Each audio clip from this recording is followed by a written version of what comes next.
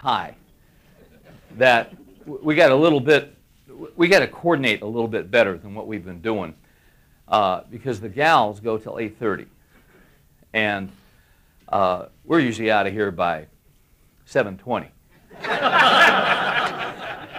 Because I don't have a whole lot of content. I mean, you knew that already, didn't you? We've been going till about 8:15 or so, and what we're going to do is we're officially going to go to 8:30. Now, if some of you guys have to leave, that's fine. But what we're going to do afterwards is we're going to do some prayer stuff. We're going to probably break you up a little bit, and we'd love to have you stay. I hope you stay, because you know what? We need prayer. I need it. You need it.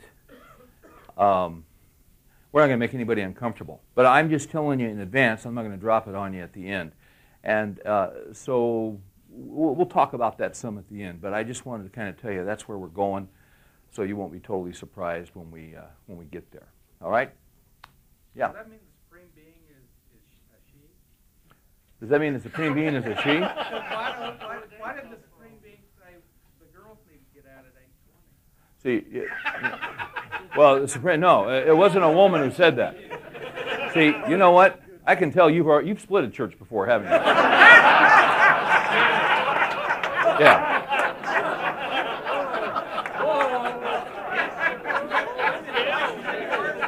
Yeah. Thomas Watson said there's a devil in every church. Did you know that? No, I don't know the answer. I just know we're going to try and coordinate. And we have talked about, and we've done that before. We've had deals afterwards, and we prayed, and then, so anyway, we're working it out. That's all. But it wasn't. By the way, it wasn't a gal who said that. It was on high. And women aren't on high in this church. Men are. Do we have women elders in this church? No. That answers your question. This is a Bible church. All right. Well, let's pray, because my wife told me to do this.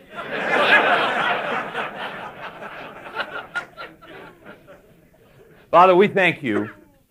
We thank you that we can laugh and that we can enjoy life. We thank you, Lord, that we can have humor. You invented humor. You invented laughter. It comes from you. You're not stodgy. You're not displeased when we laugh and enjoy ourselves. You have told us that we are to be joyful people. If anyone should laugh, if anyone should have a good time, it's us. And so we thank you for that gift. We also thank you, Lord, for truth. We thank you for truth that underscores us when life is not funny. We thank you for the truth that tells us about you and your character when life is hard and life is difficult. And we think about the Dukes who had a dream of having these children, and then one has died, and they are stretched financially, and they are hurting emotionally because of the loss of this one baby. And I'm sure with the other one there are still many issues physically. So we pray for them. We pray, Lord, that they would know that you are near to the brokenhearted and that you save those who are crushed in spirit. We pray that they would sense, not just know, they need to know that you're there, but I pray that they would sense it. That there would be an awareness of the Comforter, of the Holy Spirit. There are guys in here that are hurting as well. Different situations, different pressures, different issues that we're dealing with, and that we're looking straight in the eye at these things. And they're not humorous. So, Father, we come to you with all of these issues. We cast our anxiety upon you because you care for us. We thank you for this guy, Nehemiah. We're going to get to know him. We thank you, Lord, for his example and for his model, for his life, for the drive that he had, for the fire that was in his gut. Help us to learn from him. We ask you to We ask you to give us teachable hearts. We never want to look at the Scripture without a teachable spirit.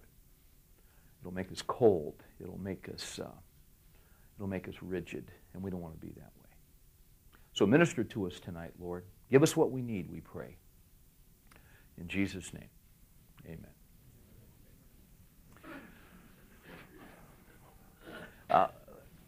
Leadership is always the issue. When it comes to a family, leadership is the issue. When it comes to your work environment, leadership is essential. When it comes to a nation, leadership is essential. It's remarkable. You can walk into a bookstore today and they will have an entire section of books devoted to leadership. I was just scanning my library at home in my study, and I was just looking at the books I've got on leadership, and I didn't count them, but I've got to have somewhere between 100 and 200 books on leadership. It's a hot topic. You know, we've got all these, and it's sort of a fad right now. The leadership secrets of Attila the Hun. Or the leadership, or Jesus, CEO. It's like they're going after any provocative title that they can find to hook you and get you to buy that book. Nehemiah didn't write a book about leadership. He just lived it. He just did it. It just flowed out of his life. Nehemiah was a unique guy. There was something about him that was divine. Richard Ellsworth Day has written this, and I think it applies to Nehemiah. It would be no surprise if a study of secret causes were undertaken to find that every golden era in human history proceeds from the devotion and righteous passion of some single individual. This does not set aside the sovereignty of God. It simply indicates the instrument through which He uniformly works. There are no bona fide mass movements. It just looks that way. At the center of the column, there is always one man who knows his God and knows where he is going. One writer has said that men are God's method. God works through men. When you study church history, you don't study a history of committees, do you? You study a history of men. When you study church history, you don't. Well, who do you study? You study Martin Luther. You study John Calvin. You study the Wesley brothers. You study George Whitefield. You study men who were men in a particular age, in a particular time, men who launched movements because God starts with men. Not all of us are those kinds of men. Not all of us are upfront visible leaders. But we're all leaders. If you're a man, you're a leader. If you're a husband, you're a leader. If you're a father, you're a leader. Every family is a small civilization. And somebody's leading it, and it better be you. There are a lot of people. It's amazing to me how many people want to lead my family. It's amazing to me how many people want to lead my kids. My kids are up and out of the house now. I've got one who's a senior in high school. He'll be out, well, he may be out next week. No, that's just a joke. No, Josh is doing great. He'll be out in May. We were talking about that this afternoon in the college and all that, and how we're, which one's it going to be and all. We're sorting that through. When my kids were small, there were a lot of people that wanted to lead my kids. But it's my job to lead my children. There are a lot of people that want to even tell my kids about sexuality. It's amazing to me how many fathers don't want to talk with their children about sex. Well, why don't you run them down to Planned Parenthood and drop them off? They'd love to talk to your kids about sex. They'd love to talk to your kids about abstinence. Planned Parenthood defines abstinence as non-penetration. Is that who you want leading your kids? Not who I want. It's your job to lead your kids. It's your job to lead your family. Every family is a small civilization. So we're different kinds of leaders. We have different assignments from God. We have different posts that God has assigned us to. It may be large, it may be small, but the fact of the matter is you're a leader. That's why this guy Nehemiah is worth taking a look at. That's why we're going to spend some time watching this guy and learning from him how it is that he does what he does. You can teach leadership, but the best way is to see it. How do you become a leader? I think the best way to become a leader is to see a leader. Husbands, how many of you guys are husbands? Husbands, love your wives just as Christ loved the church. I haven't seen this company for a while, but there used to be a company called Cybervision. And the guy who started that company, they used to advertise constantly in American Airlines, that magazine. And the whole thing, they had a Cybervision thing on golf, they had a Cybervision thing on bowling, they had a Cybervision thing on, you name it, the sport, they had a Cybervision tape on it. And the guy who came up with the whole method of Cybervision, it happened when he was in college. And what he was doing was, he was just, hanging out watching TV, and there was nothing on. There was this bowling tournament on. The guy's just watching bowling. And suddenly, this guy was unbelievable. Both guys were unbelievable that he was watching. And they were in the finals of some tournament. And for some reason, he started watching that guy and noticed that he went through the same procedure every time he would step up and roll the ball. And then he really started watching him closely. Started watching his elbow. Started watching his hand. Just noticed some basic things. And what he did, he started zoning in on this one guy. And after 30 minutes of watching him, watching his elbow, watching his hand, watching his release, this college kid went down to the local bowling alley, rented some shoes, got a ball. He'd never bowled over 160 in his life, and he rolled 235. That's how he started. That's a true story. That's how he started the company. The whole premise of Cybervision is doing it just as the expert. You hold your elbow just as the guy who knows what he's doing holds his elbow. Husbands, love your wives just as Christ loved the church. See, that's leadership. So, what's your leadership position? What's your post? Well, we talk about mentoring today. Mentoring's a good thing. You just want to make sure you have a right mentor. And you're never too old for a mentor. You're never too old to learn. You're never too old to improve. You're never too old to get better. You're never too old to get better with people. You're never too old to get more understanding of your wife. You're never too old to be more approachable with your kids. If you think you are, you're pretty much on the shelf when you're finished. You see. So there's room for improvement in all of our lives. That's why we're going to look at Nehemiah. And again, Nehemiah doesn't lay out all these principles. Well, guys, here's my secrets of leadership. You don't see that here. It's not like buying a book at Barnes & Noble. You just see it flowing out of the guy's life. What you've got with Nehemiah is, in a sense, something you've got with this guy that you don't have with too many other guys in the Scripture. You kind of got a flowing biography of this guy's career. Because we're going to see him throughout this book. We're going to see him in transition. We're going to see him make some job changes. We're going to see him make some different career decisions and choices. He faces different challenges, but at each juncture, leadership is required and a different principle is required. This guy had a passion for God, and this guy knew God. He's fun to watch. You can pick up things from this guy. So what is leadership? Well, my gosh, there's all kinds of different ways to define it. Let me give you a couple. Here's a classic one. Harry Truman said, "A leader is a person who has the ability to get others to do what they don't want to do and like it." It's pretty good. John Mott said, "A leader is a man who knows the road, can keep ahead and can pull others after him. Lord Montgomery said, leadership is the capacity and will to rally men and women to a common purpose.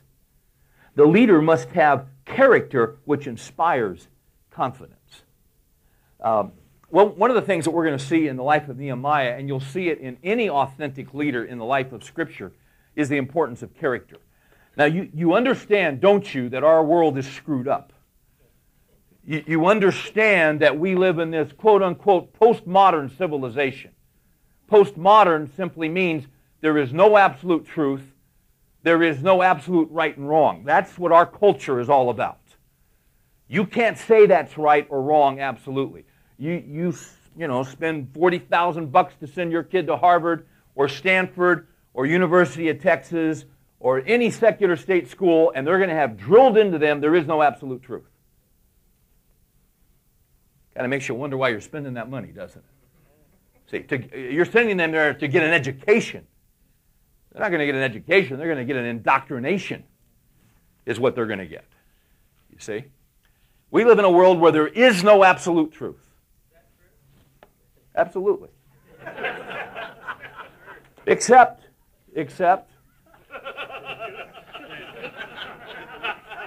I can tell you're not educated. See, if you are educated, you know that's just a bunch of whatever you want to insert. That's absolute total foolishness.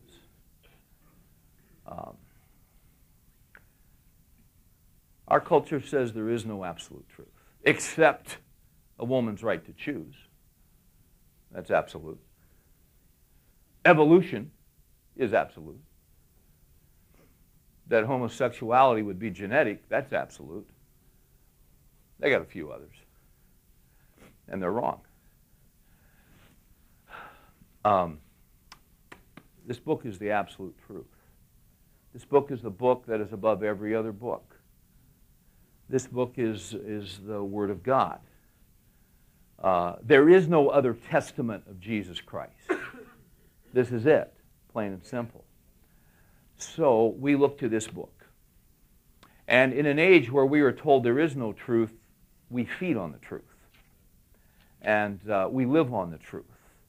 And we chew on it, and we chew it again, and we digest it, and we consider it, and we think about it, and we seek to apply it.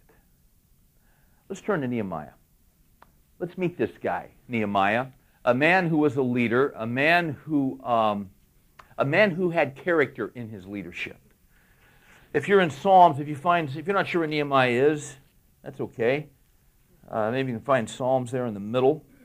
Go to your left. And if you're in Chronicles, go to your right. You'll find it.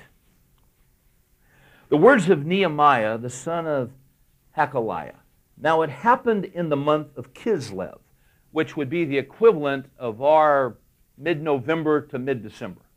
Okay? It happened in the month of Kislev in the 20th year, while I was in Susa, the capital. Susa, the capital. Susa was the winter palace of the king. That's where he was. The palace was a magnificent structure. About the whole compound of the palace itself, including the buildings, was about 10 acres. Palace was about 8 stories high. Quite a place. Quite an edifice. Now, what in the world was Nehemiah doing at the winter palace? Well, we'll see in just a little bit why he was there. In fact, jump down to the end of the chapter, and he'll just go ahead and tell us why he was there. He was at the winter palace of the king because he was the cupbearer to the king. Nehemiah was a Jew who had an extremely strategic position in this nation. You know, every leader has a context. Every leader. When I say that, I would also add to it, every man has a context. In a sense, to understand a leader and to understand a man, you have to understand where he comes from.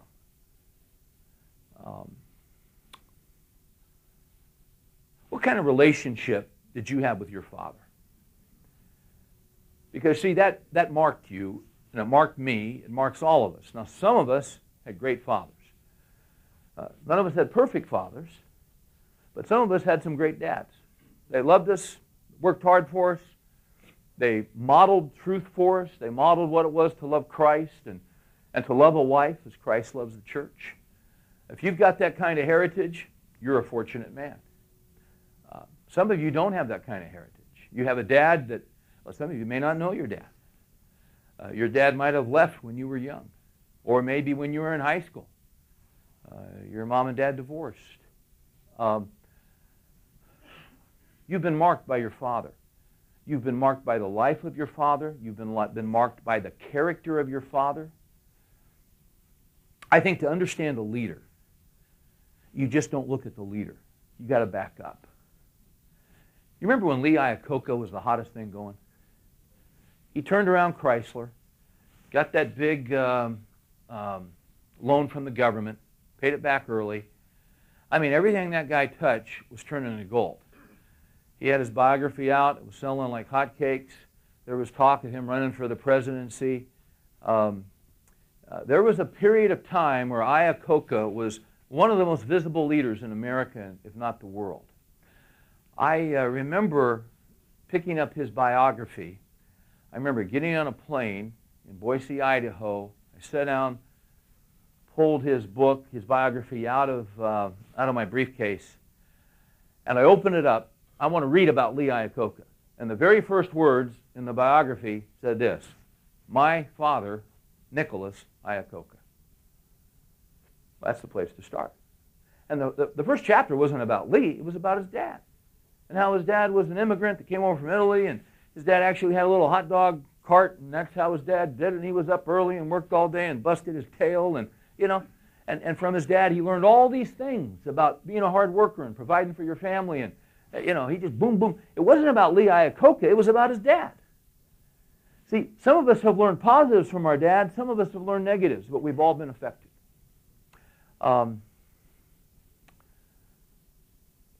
Joseph Kennedy Jr. was supposed to be President of the United States. That was his dad's plan. If you read a biography of Joseph P. Kennedy Sr., and in fact, two came out roughly in the same year. Let me ask you something. If you were to die and someone was to write a biography about you, would you have a suggestion for the title? You ever thought about that? That's worth thinking about. Because whether they ever publish a book about you or not, there's going to be a pithy statement that people are going to remember that would describe you. Two biographies came out, and I'm talking about the father of Ted Kennedy. Just for those of you who are younger, and Teddy was the youngest of the boys. It was Teddy, Robert, there was JFK, who became president, but the oldest boy was Joe Jr. These two biographies that came out about Joseph P. Kennedy Sr., the first one was called, now here's an amazing title. The first one is just a picture of Joe Kennedy in his prime. He's probably 45. One of the wealthiest men in America. Just a picture of him, and the title over it is called The Sins of the Father. That's a tragic thing. Here's a biography written by a family friend, The Sins of the Father. The second biography, also written by a family friend, it shows him with his boys. And they probably range from, I'm going to say, 19 to 4. Teddy's there in short pants, and he's chubby. Not a lot's changed. But, I mean, this was taken a long time ago. So here's a great picture. Here's a dad with his 4 boys. Great picture.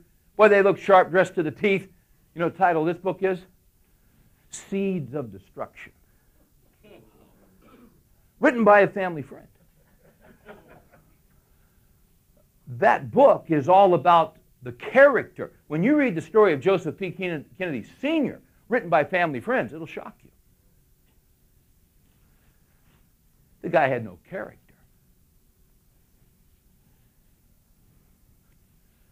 when John was just, 11, 12? His dad, and I don't want to say the name because I'll get it wrong. I don't remember a movie star. His dad owned some movie studio in Hollywood. Well, his dad's got a thing going with one of these gals who was very famous, Gloria Swanson. I wanted to say that, but I wasn't sure. It was Gloria Swanson. He brings her to the family home.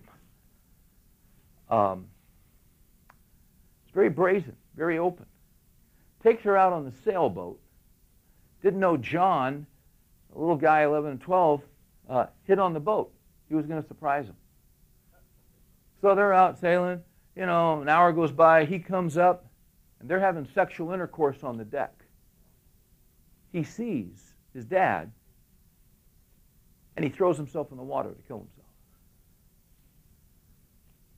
Dad had to go in and get him.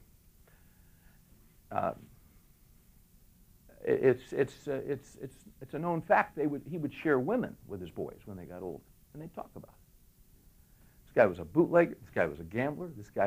He was an appeaser. Here's where I'm going. He was an appeaser of Hitler. He was the ambassador to the court of St. James in England. Chamberlain's going over and trying to work a deal with Hitler to avoid war. And Joe Kennedy's all about it.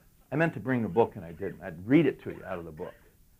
But Joe Kennedy wanted to make a deal. He thought we ought to make a deal. We ought to surrender. We ought to work out a deal with Hitler. When the bombing started in London, he moved out of London and moved out into the suburbs. And FDR said he was yellow and said he was a coward. And because he was such an appeaser, and because he admitted, he wasn't worried even if Hitler came and took over America, because he'd just bribe him like he's bribed everybody else. He wasn't worried about it. He had all the money. He figured he'd work it out. Well, his son, Joe Jr., interestingly enough, he died in World War II. It's a tragic thing. He died in a plane crash. He died making a flight he shouldn't have made in a plane that was fairly new, with some new equipment and some new weapons on it that were detonated by remote control. The weather was horrible, and from the accounts that are given, he was strongly advised not to make the flight. He went ahead and did it anyway. And there are many who feel that the reason he did that and the reason he lost his life is that he was trying to prove that he wasn't yellow. What he was trying to do was live down the reputation of his father, Teddy Roosevelt. Teddy Roosevelt was a mover and shaker. Teddy Roosevelt made things happen. They had a thing on him last night in the History Channel. Teddy Roosevelt, you know about the charge he led up San Juan Hill. San Juan Hill was no hill. San Juan Hill was a ridge. It was a rock. And they were shooting those American soldiers like a shooting gallery. He led those guys up there. Guys were falling like crazy. He had some guts. He had political power. He had served in office. He didn't have to do that. Why did he go and do that later in life? You know why? Because his father, who should have served in the Civil War, didn't, and had the money to pay someone to take his place and serve for him.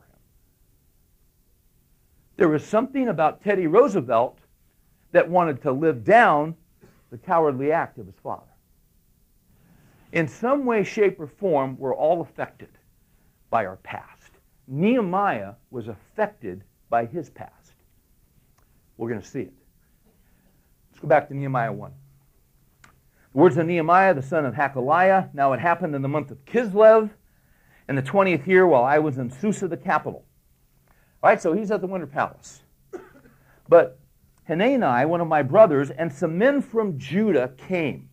Now, let's just stop right here and get our context back from last week. Last week we did a whole history of the Old Testament. What has happened is this. Nehemiah, who is a Jew, is not living in Jerusalem. He is living in Persia. Because for years and years and years, the kings of Israel refused to give leadership to the nation in following the Lord. They went after the idols. God warned them through the prophets. Here and there you'd have a good king in the southern kingdom, which was Judah. The northern kingdom went into captivity from Assyria. The southern kingdom lasted longer. Finally, they were taken into captivity. When they were taken into captivity, that's when Daniel was taken into captivity. Meshach, Shadrach, and Abednego, 3 Hebrew children, were taken into captivity. They've been in captivity now for 70 years. But Zerubbabel has returned because Cyrus the king allowed him to return, and he rebuilt the temple. Then a while later, Ezra went in there to restore the law. So they're letting the remnant go back to Jerusalem. Jerusalem was in shambles. Jerusalem was devastated. This magnificent, glorious city that was a wonder of wonders with the temple. I mean, you couldn't imagine it. It would take your breath away. It was devastated because of the sin of the leaders. So this guy's been in exile with all the other Jews. So he's born and raised in exile. He's born and raised a refugee in another country. But he loves his nation. He loves his people. And so his brother shows up, and apparently his brother and these other guys had been to see the remnant in Jerusalem. Look at verse 2.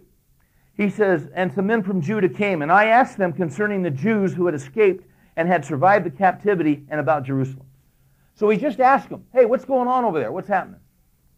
And they said to me, the remnant there in the province who survived the captivity are in great distress and reproach. And the wall of Jerusalem is broken down, and its gates are burned with fire. Now, note his reaction.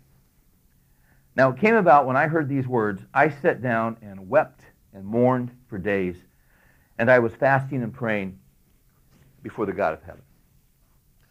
Why did he have such a reaction to this? He had a reaction because he was a leader. He had a reaction because there was a part of him that was in Jerusalem. There was a part of him that was their city, that was their land, that was their nation. It had been a glorious nation. It was a nation of covenant with Almighty God, yet they had broken covenant. And there was a remnant that was going back. They had rebuilt this temple, nothing like Solomon's temple, not even close. I mean, my gosh, Solomon had this thing, and they'd gone back and basically got a double-wide mobile home kind of thing. It was like that. I mean, it was nothing near what it used to be. The glory and grandeur they would never have again. There was a piece of him there. And when he heard that those people weren't doing well, when he heard that there was a problem, when he heard that there was difficulty there, he wept. He was, you know what? He was sick to his stomach. This guy was grieving inside. Now, why was he grieving? Because there was his heritage. That was his lineage. There was a covenant promise made with God, and there was hope when they went back. Hey, they had this temple. It wasn't the temple it used to be, but they had a temple, and now guess what? The walls are down. Now, this is something that had happened recently. There must have been some kind of attack. There was some. Now, what's the big deal about this? Well, there's no way to protect the temple. And the treasury, this small treasury now that Israel had, nothing like it used to be, but the treasury they had was in the temple. In other words, they're just hanging out there naked with no protection. This guy's a leader. And he's grieving over the fact that the temple of God, which God was gracious enough to allow them to go back and start rebuilding their nation, they're totally unprotected, they're totally vulnerable. Something needs to be done. This guy begins to weep. But to understand this guy, you've got to understand that he understands his history. He begins to pray to God, and we'll do the prayer next week. But I just want you to note verse 6. Because what he is doing,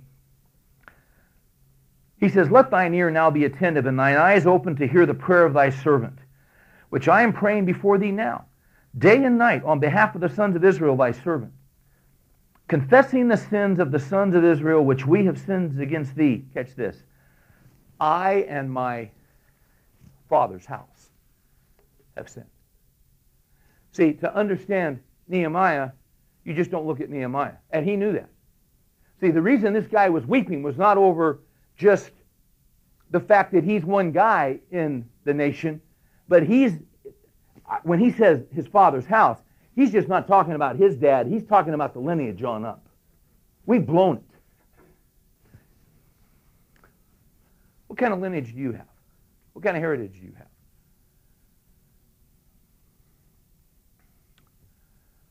Spiritually.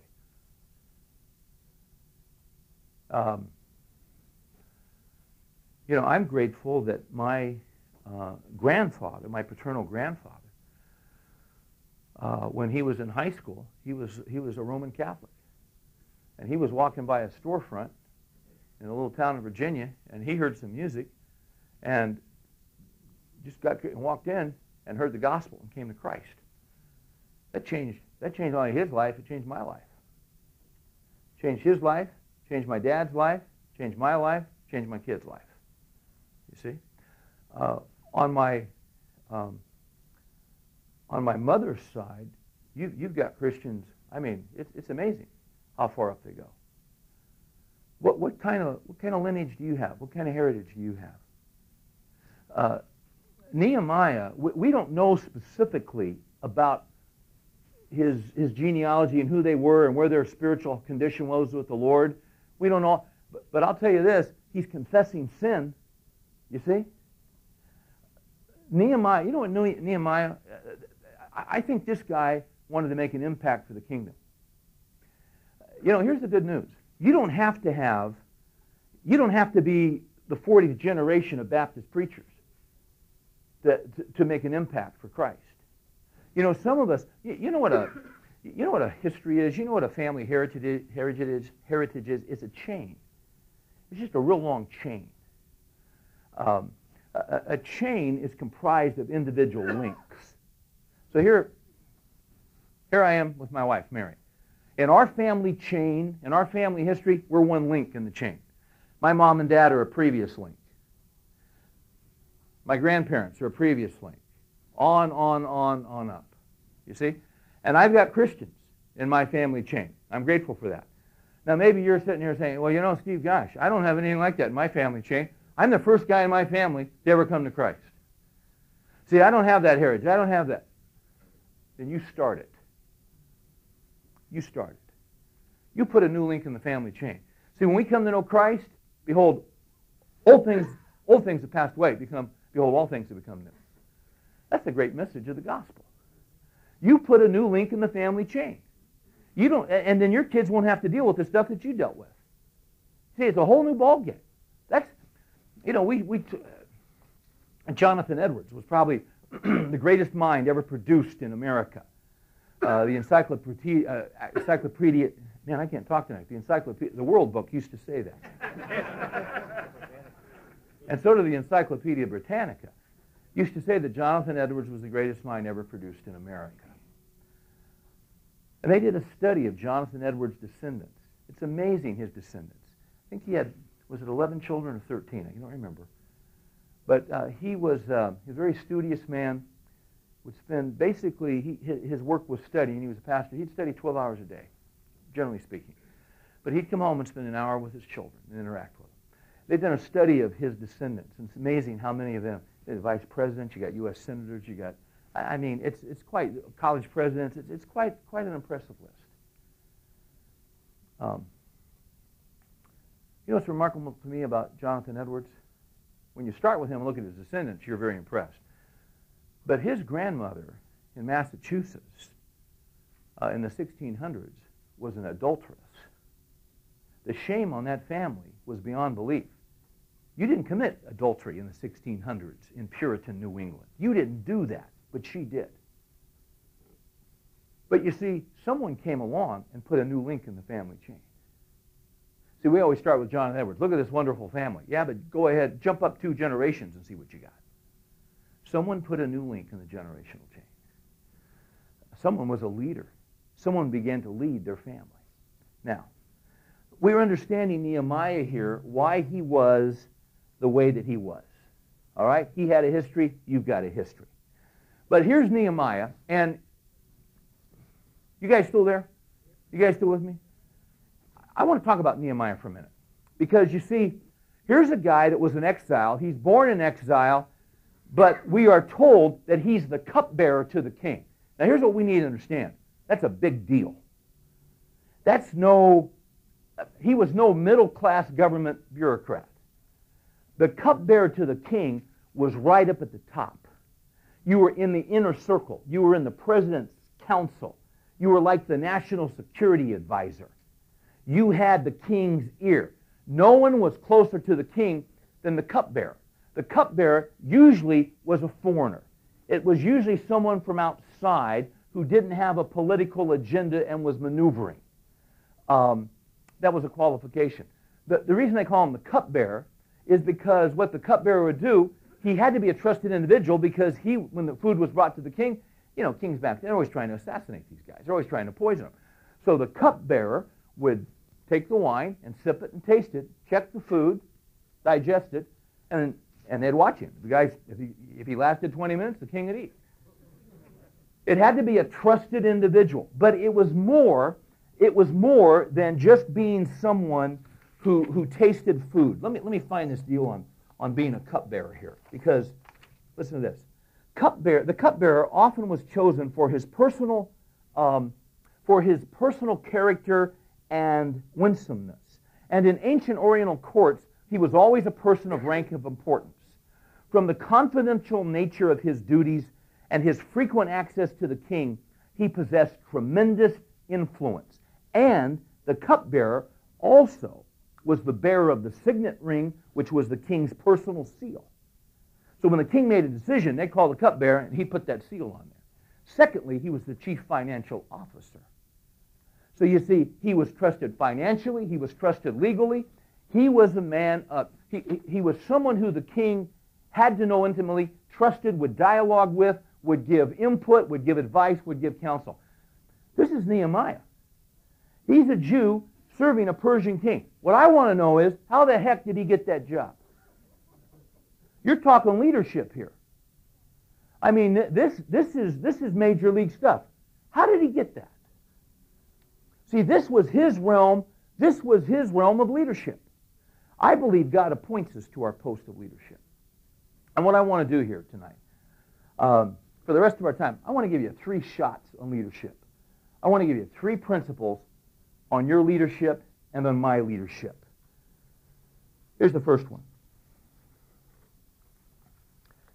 And I've already given it away. First principle is this. It is God who assigns us to our post. It is God who assigns us to our post.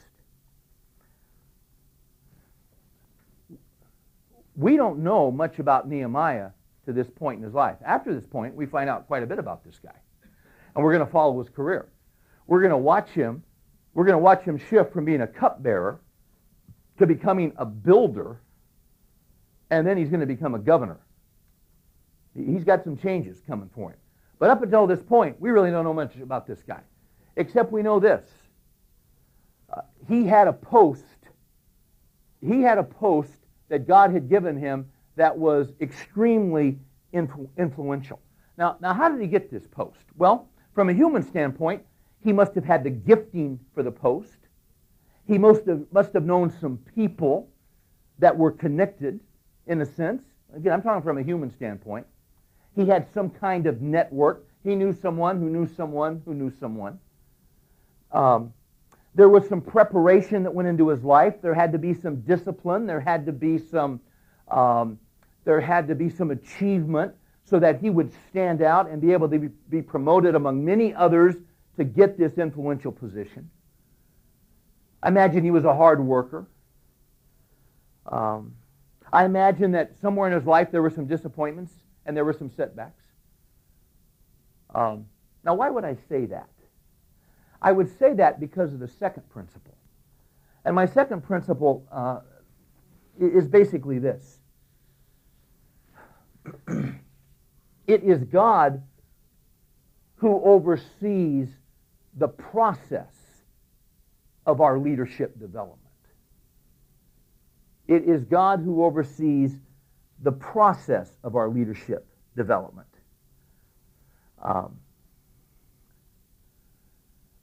Hey, he just didn't become cupbearer to the king when he was 19. Now, we don't know what the chronology was. We don't know what happened. We don't know the corporate path that he was on. But he went through some things. Now how do we know that? There's a process that God takes to make a man and to make a leader. This guy was serving in a very high government capacity. All right, now let's back off of Nehemiah. We don't know Joseph. Joseph became the number 2 guy in Egypt.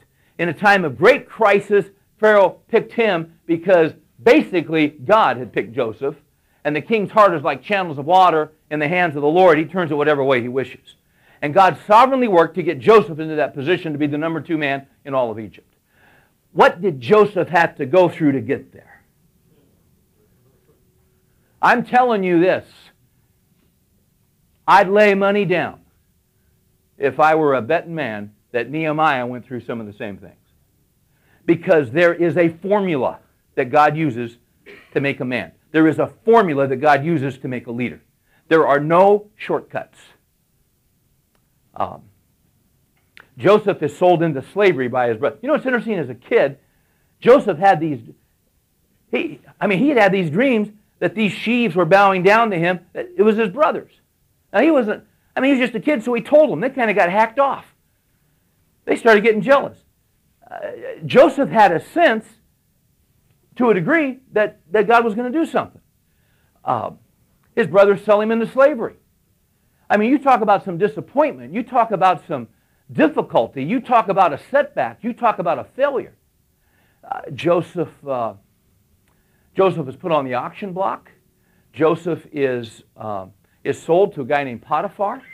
I'm sure he started at the lowest level in this guy's house. Probably started cleaning latrines. But there was something about Joseph. Let me ask you something. Do you think Joseph did a job halfway? What's your guess? We don't know. But what kind of worker do you think he was? I think he was a hard worker.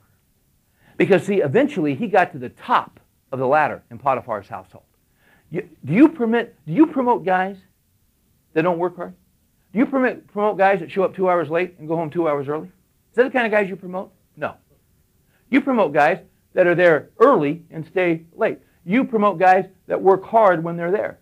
You promote guys that aren't doing personal business on the phone when they're supposed to be working. You know what I'm talking about. See, we can figure out the kind of guy that Joseph was just by the fact that he got promoted. Yeah, you can rise certain places. You can con him for a while, but you can't con him to the number 2 position in Egypt. There was some substance. God oversees the process that makes a leader. One of the things that God does with guys like Joseph and Nehemiah and guys like us is, you know what God does? God tests us. He tests us.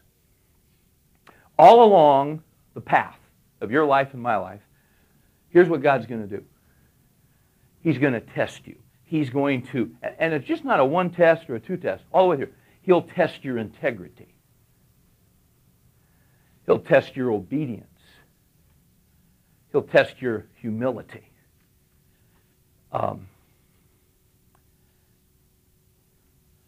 See, there's got to be humility or God can't promote you. So what will happen is, usually you're going to find yourself in a situation that you don't like. There's going to be a chapter of life that's going to be very, very difficult, where you're not going to be appreciated, where you're going to work hard. People are not going to notice you. They're not going to appreciate your work. Other people will take credit. You're going to do the right thing, and you're going to be penalized.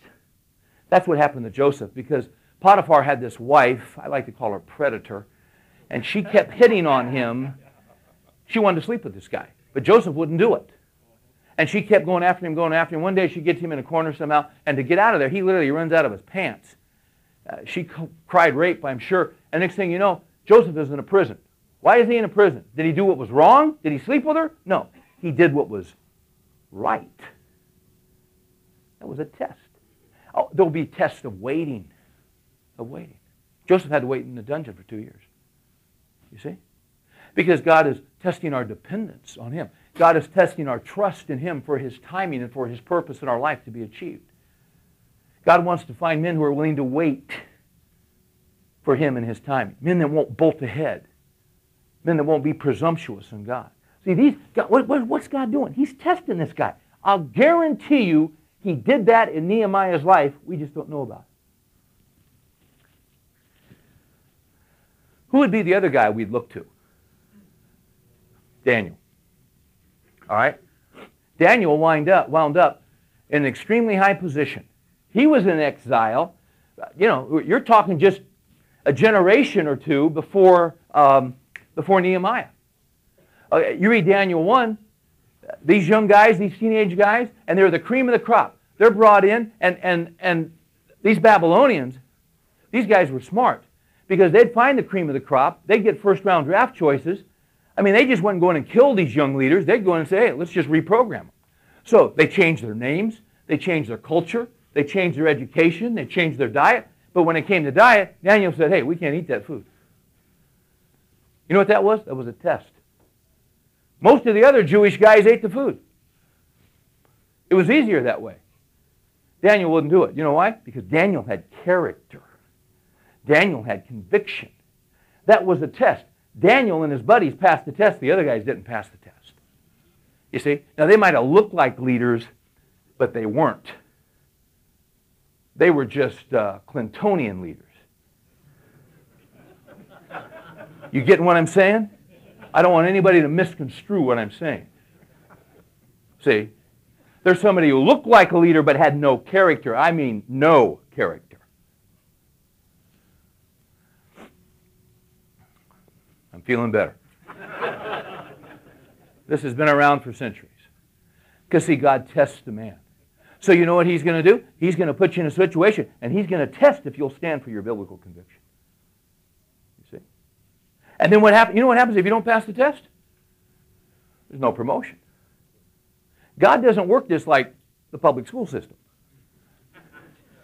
You get to the end of the year, you can't read, they'll give you a PhD. Oh, you don't need to read, you've got great self-esteem. God doesn't do that. God says, here's the test. You don't pass it, you go back, you're going to summer school, pal. You see? You can go to summer school as long as you want. But God's not going to promote you. God tests His men before He promotes them. Let me ask you something. You want the blessing of God on your life?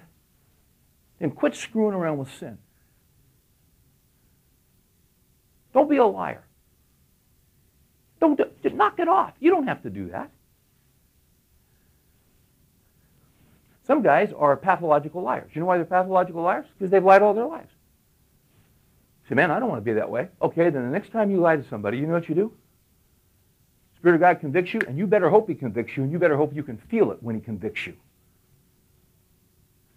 When the Spirit of God convicts you, you don't want to be a liar? You don't want to give that heritage to your kids? Next time you lie to somebody, you know what you do? You just stop and say, you know what? That's not true. I'm sorry. I don't know why. I just lied to you. I can't believe I did it, but I did it. And you know what? I'm trying not to do that. Would you forgive me for doing that? You say, I can't do that. Yes, you can. See, how badly do you want to be a man of God? How badly do you want God's blessing on your life? How badly do you want to be a man of truth whose word can be His bond? See, when you'll take a radical, you say, see, that's pretty extreme. Yeah, I know it's extreme. But you remember what Jesus said, if your eye offends you, put on sunglasses. If your right hand offends you, put it in a cast. It's not what He said. Hey, there's a time when you've got to cut sin off. Say, I've had it with this stuff. I'm going to be a new man. The Spirit of God's within me. The power of God is in me. The power of God is in me to say to someone, you know what, I just lied to you. Man, I am so sorry. Would you forgive me? You say, oh, I can't do that. You can do it. They're going to think less of me. I don't think they will. I think they'll be shocked and appreciate your honesty. I do. And if they don't, who cares? Because Jesus knows. And Jesus sees it. You're not living for the applause of that guy anyway. You're living for Christ. See, this is leadership. This is what we're talking. This is what we need. See, God's looking to make men of character. He's looking with some guys who've got the guts to stand for truth. Guys not guys without sin, but when you mess up, when you just say, hey, you know what? Gosh, I can't believe I did that. And it's genuine and it's heartfelt. People can tell when it's heartfelt. But there's a process that God takes us through. You know what it is? 1 Peter, 5, verses 5 and 6 says, it's talking young men. It says, humble yourselves under the mighty hand of God. See, there will be a test of humility. When you've lied to somebody and you tell them you've lied, you just humbled yourself, haven't you? You're sure as heck not exalting yourself, are you? You've just humbled. You've taken the lower place.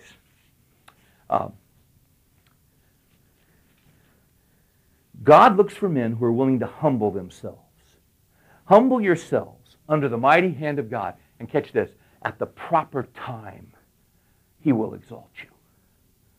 At the proper time, what? Well, He will promote you because you've been tested. And you've gone through the fire. And see, God's looking for a guy He can put in a key position, and God can trust him. Hey, this guy's been fired. This guy has been through the heat. This guy's been through the blast furnace, and he didn't move. I'm going to use this guy. God's still looking for guys like that. You say, well, Steve, I'm no big-time preacher. You don't need to be a preacher. He's just looking for guys. William Wilberforce wasn't a preacher. William Wilberforce single-handedly stopped slavery in England, in the British Empire. It killed him doing it. But before he died, he saw the end of it.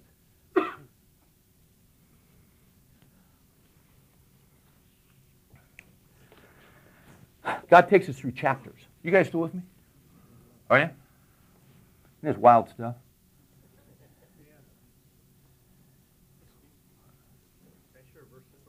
Yeah. Proverbs 3:3 says, "Do not let kindness and truth leave you. Bind them around your neck. Write them on the tablet of your heart. So you will find favor and good repute in the sight of God and man." That's good. Kindness and truth around your neck. That's good. So God's assigned you to a post, right? Right. Okay. Now, some of you guys don't like the post you're in right now because you're not fulfilled. You're just marking time. It's not really using your gifts, whatever. But all right, you're there for a reason. Now, if you can legitimately change your circumstances, change them. But if God's got you there for a while, then humble yourself under the mighty hand of God. And say, Lord Jesus, I want to learn everything you have for me in this situation. I want to learn it. I want to learn every lesson you've got. Don't let me miss one of them. Help me to see them. Help me to learn. Help me to respond. Lord, help me to pass the test. That's how you pray in those situations. And you say, will I always be in this post? I don't know, but probably not. God usually takes a guy through a tough post because God's getting him ready for another thing. You say, well, how do I know when I'm relieved of this post? Well, you'll know. Well, how would I know? Well, they can let you go. That's one way. They can fire you. God circumstantially can move. You see? I've been reading this biography on Booker T. Washington. You know one of the interesting things? God oftentimes puts us in a tough chapter, in a tough situation that we hate, that we don't like. You think, why am I here? Because God's going to do something in your life here.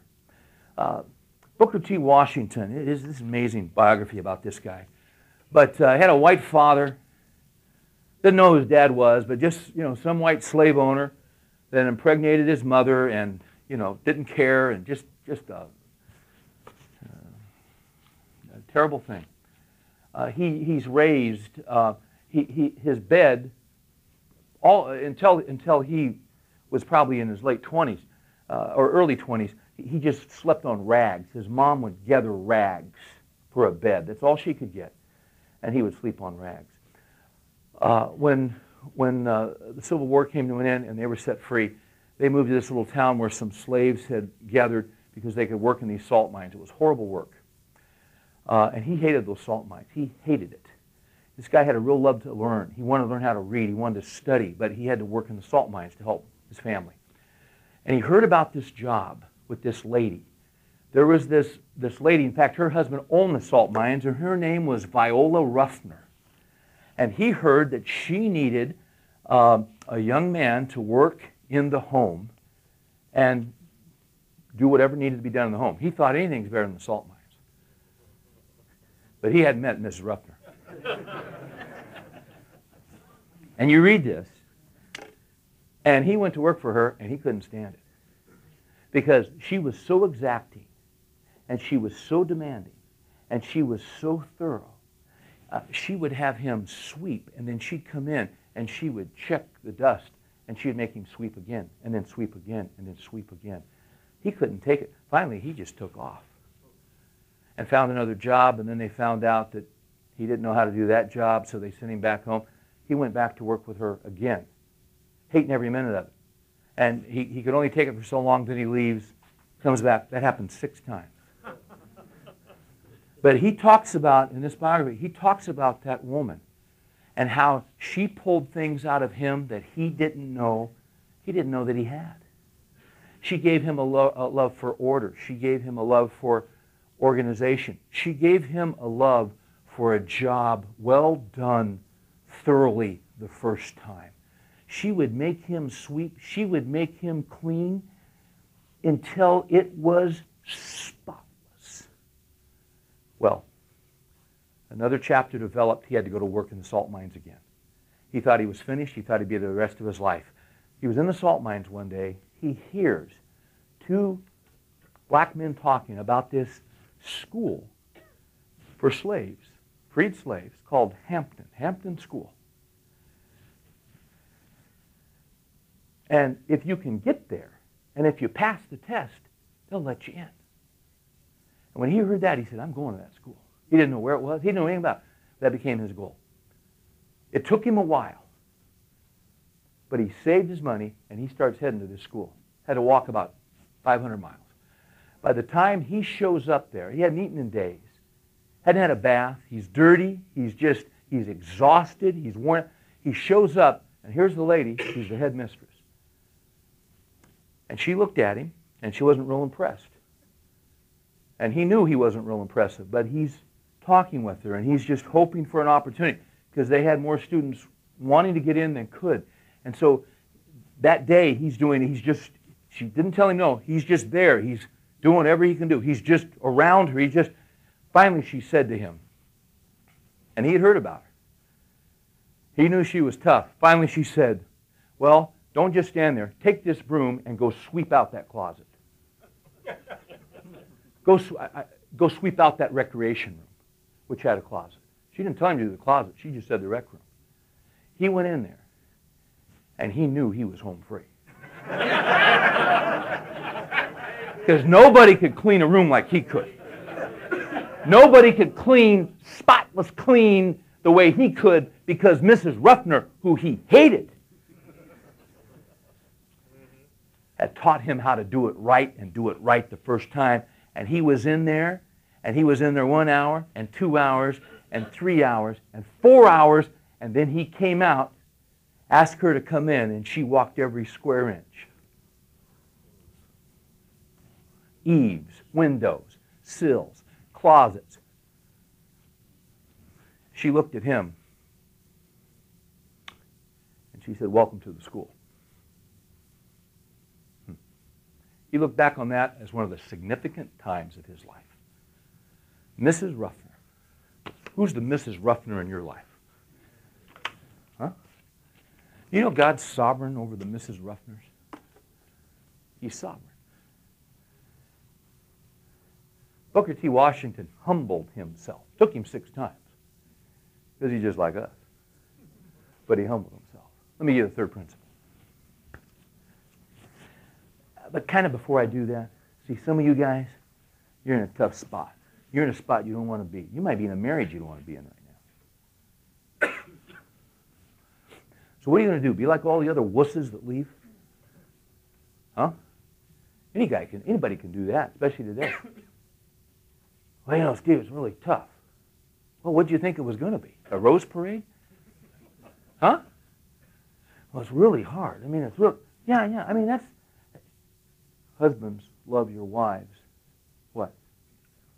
Just as Christ loved the church and gave himself up for her. Jesus got killed for the church. Jesus got beat up for the church. You've not gotten killed yet. Maybe your hopes have been killed. But God can resurrect those. I mean, you know what? You leave, God won't fix it. God can't fix it if you leave. You stay there. You stay the course. You be a man. You humble yourself under the mighty hand of God. Are you having to work at a job that's so beneath you and you're so overqualified? You just stay there. God sees that. He'll honor you. You're swallowing your pride. He knows how hard that is on you. See, God sees these things, guys. He's testing you. This is no different than Daniel. It's no different than Joseph. He sees what's going on. You got a tough situation in your family, and you just want to punch somebody right in the chops? Don't do that. I think the Bible says that. Might be a brother-in-law. Might be some. You don't want to do that. You know what? Someone needs to lead there. Someone needs to grow up and be a mature man. Someone needs to do it right. Don't give in to that temper. It's a test. He's testing you. You see? I'm telling you, Nehemiah went through this, guys. There are no shortcuts. Here's the last principle.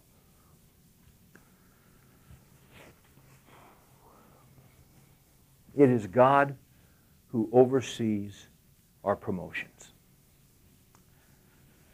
Psalm 75:6 makes that clear. Promotion doesn't come from human beings. Promotion comes from God. It doesn't come from the east nor from the west, but it comes from God. Humble yourself under the mighty hand of God, and at the proper time. See, what you think is the time probably isn't the proper time. But God's timing is impeccable. God's timing is unbelievable. I don't know if I've said this here. I don't think I have, because this just happened.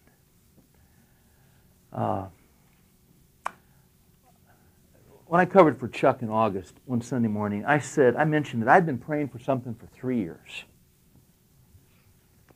And I'd just been waiting on God. And I was just waiting on it. I pray about it almost every day. And about 6, 7, 8 months ago, I said, you know what? I quit praying about it. Not that I was mad or angry or bitter or anything, but I just knew God knew about it. And instead of going, I would just say, Lord, you know. And you know, when you're ready, you're going to take care of it. I'm just going to trust you. I'm going to back off here. I'm just going to trust you. And thanks for all you've done for me. And just about the week before Christmas, God took care of it. He answered the prayer. And I've been thinking about that ever since he did. And I'm going to tell you this. I think now I can see a little bit why God waited. Because as a result of that prolonged period of my life, I personally, I can see an area that I think he developed over the last year and a half that wasn't there before. It was pretty weak. It's not real great now, but it's better than it was. If he hadn't answered that prayer back when I was asking him and just crying out to him, Lord, do it now, do it now. See, he loved me too much to do it then. He knew what I needed. And when he was ready, bam, he took care of it. What's funny about that was about 2 weeks before, I got real down, and I became convinced he'd never take care of it. You know, it would have been great. It would have been great if the Lord just, or you know how this, the Lord just said, hey, Steve, you know what? In 2 weeks, I'm going to take care of the whole thing. But he didn't tell me that. So I just had to live off the promises until then. You see? Promises, he does tell us he's going to take care of it. What was that? It was a test. When God's ready, he'll promote you, and nobody can get in the way. Nobody can stop it. Nobody can thwart it. Your enemy is going to sign off on it. But he's going to check you out first. That's what he's going to do. Here's what I want to do. And I don't want to make anybody uncomfortable here. If you're a first-time guy, we're glad you're here. I want to break up into, like, let's say fours or fives. And that way, just real quick, just tell some guys your name. Just say, here, and here's what I want to do. And we got 5.5 minutes. If there's an issue, before we walk out, we're facing different stuff. If you got something in your life, and maybe you don't feel any, this is no big pressure deal. We don't want you feeling that stuff. If you'd rather not, just say, I'll take a pass. If you don't want to talk, if you don't have anything to say, just say, I'm going to pass tonight. No big deal. But let's give you an opportunity. There might be something going on, and one of the 4 guys has got something, and you'd say, hey, would you guys pray for me? Let's pray for each other. Galatians 6:1 says, bear one another's burdens, and thus fulfill the law of Christ. Okay? You okay? You guys okay with that? All right. Just go ahead. Let's break up. Get 4 guys, and just introduce yourself, and just somebody say, hey, I got this. Would you guys pray for me? And then I'll close this in prayer in 5 minutes. Yeah. Friday, I'm taking off work, going down to Dallas, or going to the seminary to Howard.